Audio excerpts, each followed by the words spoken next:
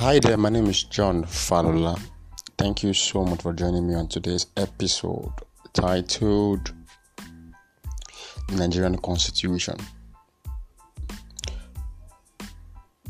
Truth be told, when the nation was formed when this Fourth Republic was formed in 1999, a group of amazing people came together and they put up a document called the Nigerian Constitution. And a lot has happened over the last 20 years. I felt as a people, there should have been a review on what it is that we call Nigerian Constitution today. So I therefore think there will be need for us to update what it is that we call the Constitution by making provision for a new Constitution and ensuring that the lawmakers put this into place at the state level and the federal level. But I want to start with, I mentioned that I'll be doing a big book reviews on every episode now. So our book for today is My Watch by Olusegun Obasanjo. So the book is in three parts. So the part I'm reading from is political and public affairs. So I would just read the letter, his inaugural speech back then. So, fellow Nigerians, we give praise and honor to God Almighty for this day specially appointed by God Himself. Everything created by God has its destiny. And it is the destiny of all of us to see this day. 12 months ago, no one could have predicted the series of stunning events that made it possible for democratic elections to be held at the local government level, the state level, culminating into the National Assembly elections. Thereafter, you, the good people of Nigeria, elected me, a man who had walked through the valley of the shadow of death, as your president, to head a democratic civilian administration. I believe that this is what God Almighty has ordained for me and for my beloved country, Nigeria and its people. I accept this destiny in all humility and with full belief that with the backing of our people, we shall not fail. I wish at this point to thank all of you good Nigerians for the confidence reposed in me. I wish to pay tribute to the great and gallant Nigerians who lost their lives in the course of the struggle for liberty, democracy, and good governance. They held the beacon of freedom and liberty high in the face of state terrorism and tyranny. We thank God that their sacrifice has not been in vain, and we would always remember them. Our thanks go also to the friends of Nigeria in many lands for the commitment and unrelenting support they gave throughout the dark, ominous days of the struggle. Nigerians living in foreign land deserve special tribute for not forgetting their fatherland and for making their voices heard persistently in defense of freedom. And I must commend you, my home-based fellow Nigerians, for the way you bore unprecedented hardship, deprivation of every conceivable rights and privileges that were once taken for granted.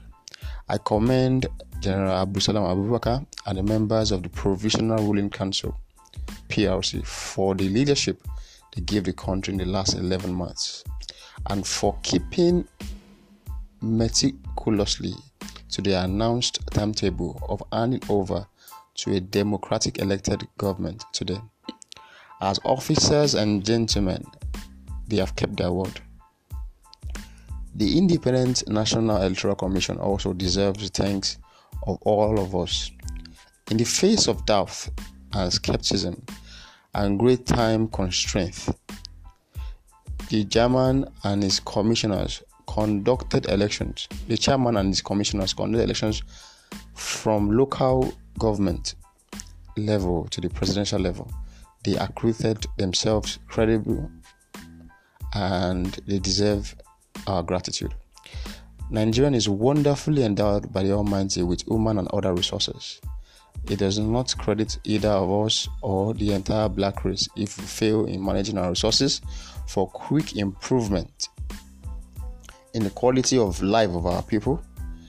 Instead of progress and development, which we are entitled to expect from those who governed us, we experienced in the last decade and a half, particularly in the last regime, but one persistent deterioration in the quality of our governance, leading to instability and weakening of all public institutions. Good men were shunned and kept away from the government, while those who should be kept away were drawn near. Relations between men and women who have been friends for many decades, and between communities that had lived together in peace for many generations, because very bitter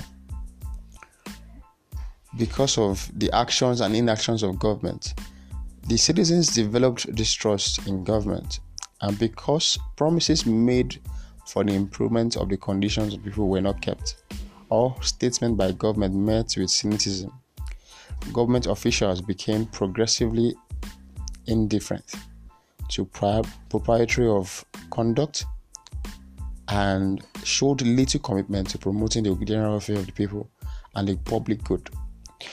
Government and its agency became thoroughly corrupt and reckless. Members of the public had to bribe their way through ministries, parastatals to get attention, and one government agency had to bribe another government agency to obtain release of their statutory allocation of funds. The impact of official corruption is so rampant and has earned Nigeria a very bad image at home and abroad. Besides, it has distorted and retrogressed development. Our infrastructures, NEPA, NITEL, roads, rail, education, housing, and other social services were allocated to decay and collapse. Our country has thus been through one of its darkest periods. All these have brought the nation to a situation of chaos and near despair. This is the challenge before us, fellow Nigerians. Let us rise as one to face the tasks ahead and turn this daunting scene into opportunities in a new dawn. Let's make this the beginning of a genuine renaissance. Fellow Nigerians, the entire Nigerian scene is very bleak indeed. So bleak, people ask me, where do we begin? I know what great things you expect of me at this new dawn. As I have said many times in my extensive travels in the country, I am not a miracle worker. It would be foolish to underrate the task I read.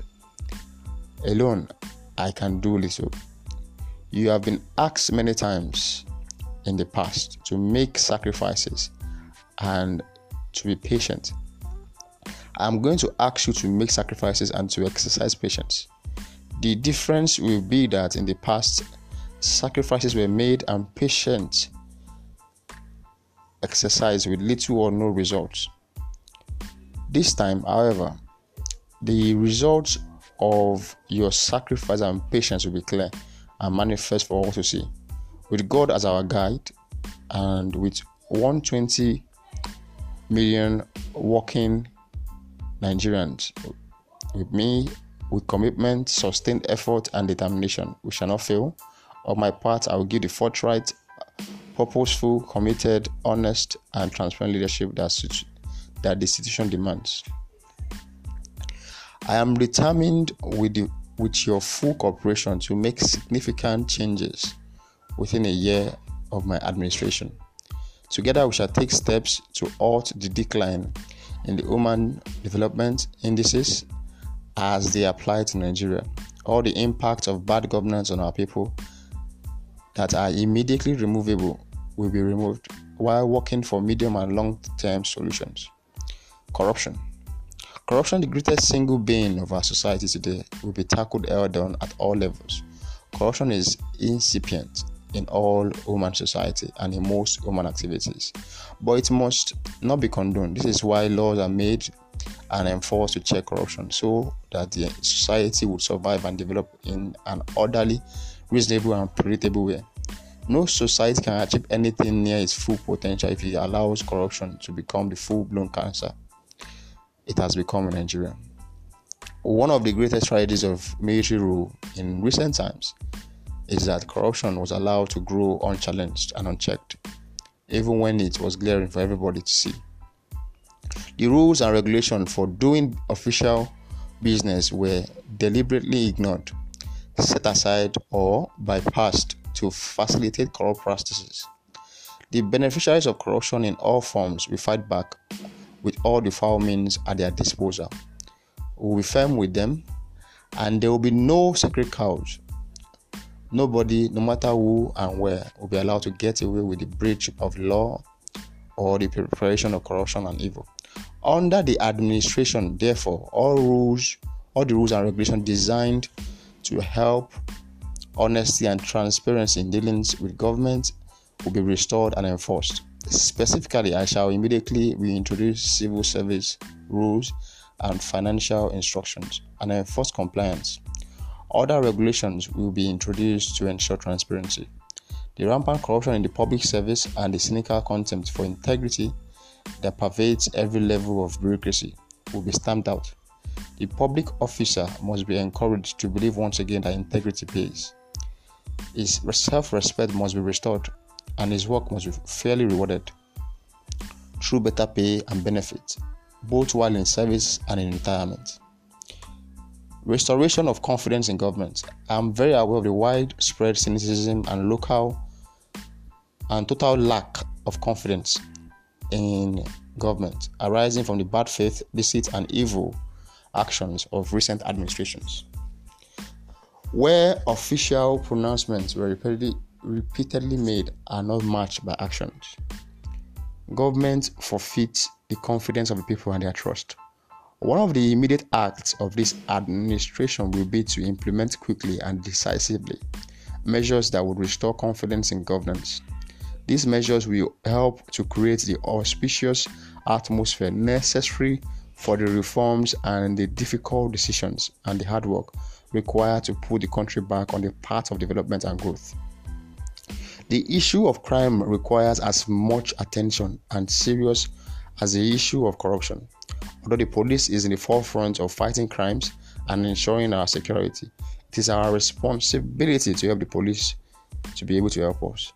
The police will be made to do their job. All Nigerian citizens and residents in our midst are entitled to the protection of life and property.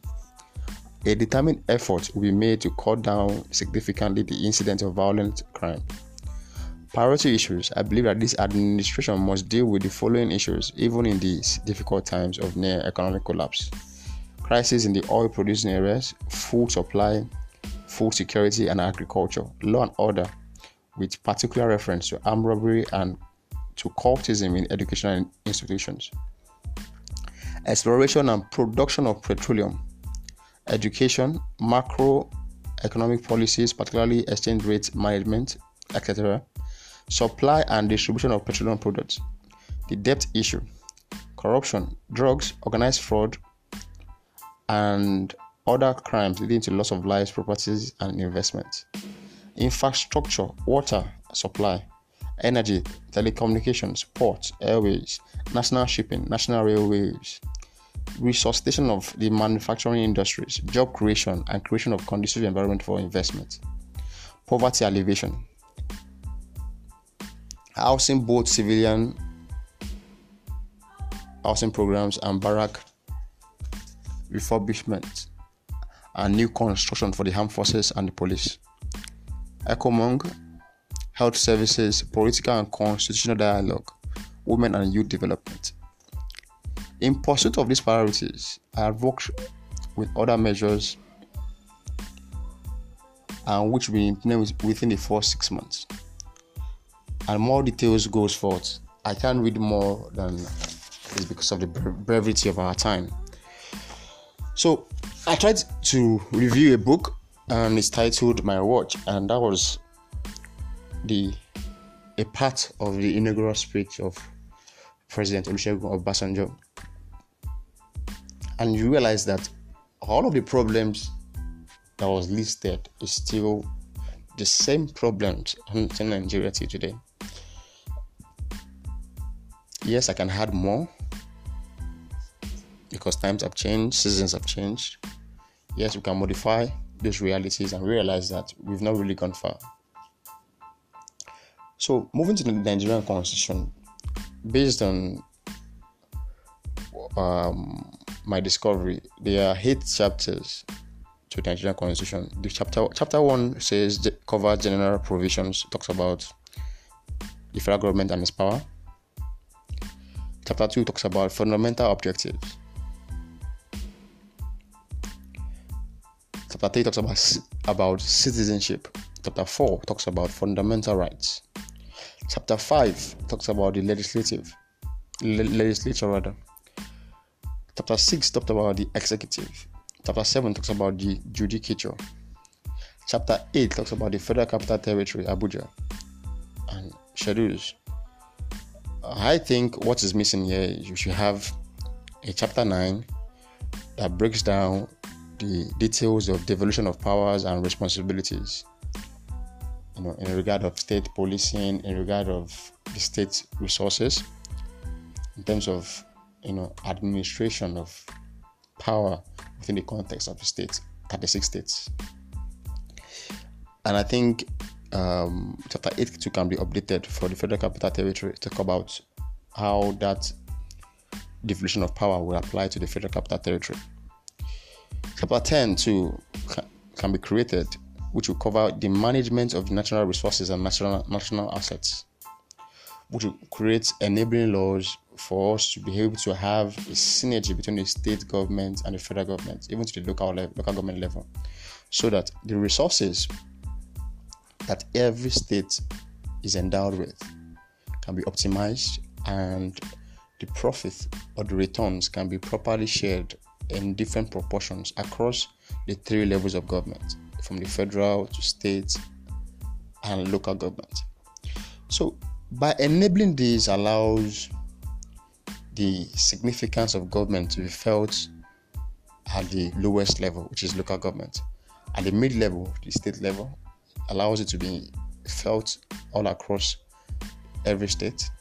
And at the federal level, this law allows the significance of the returns of that of the natural resources the nation is blessed with to be evident in our savings, national savings, in our federal institutions as well. The quality of life of civil service, the quality of compensation, the quality of infrastructure and technical resources at their purview, available to them for them to do their work, for them to excellently perform, for them to be rewarded kindly for their service. All this is quite important in today's Nigeria. And we need to also review, in terms of that devolution of powers and responsibilities, we need to look at all tribes in the country being where all tribes are stakeholders at the Commonwealth, where no tribe is left out, where everyone feels like they are part of the whole picture, the big picture of Nigeria, where everyone enjoys the dividends of being a member of the whole body called Nigeria. So it's quite important that people begin to experience democracy at the local level, to state level, at federal level. And all of this is made possible with a renewal of commitment on those who would serve in the forthcoming elections, and those who are there right now, who are entrusted with the privilege of accountability to make things right to the best of their knowledge, so that they can also give accounts of office. The whole idea of public officers coming and going is for us to have improvements, not for us to have digressions. The whole idea is for us to pick up from where an administration had built through and take it to another level from there. In that perspective, we would have a nation that grows irrespective of political party in power, irrespective of who gets into office. Having a principled way to know where we are going to, and the subsequent administrations can say, okay, what do we build on from here so we can make Nigeria a developed nation? So it's quite important for us to begin to look at that. I've mentioned that Nigerian constitutions can be upgraded into 10 chapters. At the moment, it's about 8 chapters. It can be upgraded into Chapter 1, which covers general provisions. Chapter 2, fundamental objectives. Chapter 3 is about the citizenship. Chapter 4 covers fundamental rights. Chapter 5, the legislature. Chapter 6, the executive. Chapter 7, the judicature. Chapter 8, Federal Capital Territory, Abuja. And we can add Chapter 9, which covers the details of devolution of powers and responsibilities of those agencies, and which also covers the fact that every tribe and every state is well covered in the Commonwealth of Nigeria. It also ensures that I feel that Nigeria should be a nation that has a governing council that is headed by the Prime Minister, and every state can nominate two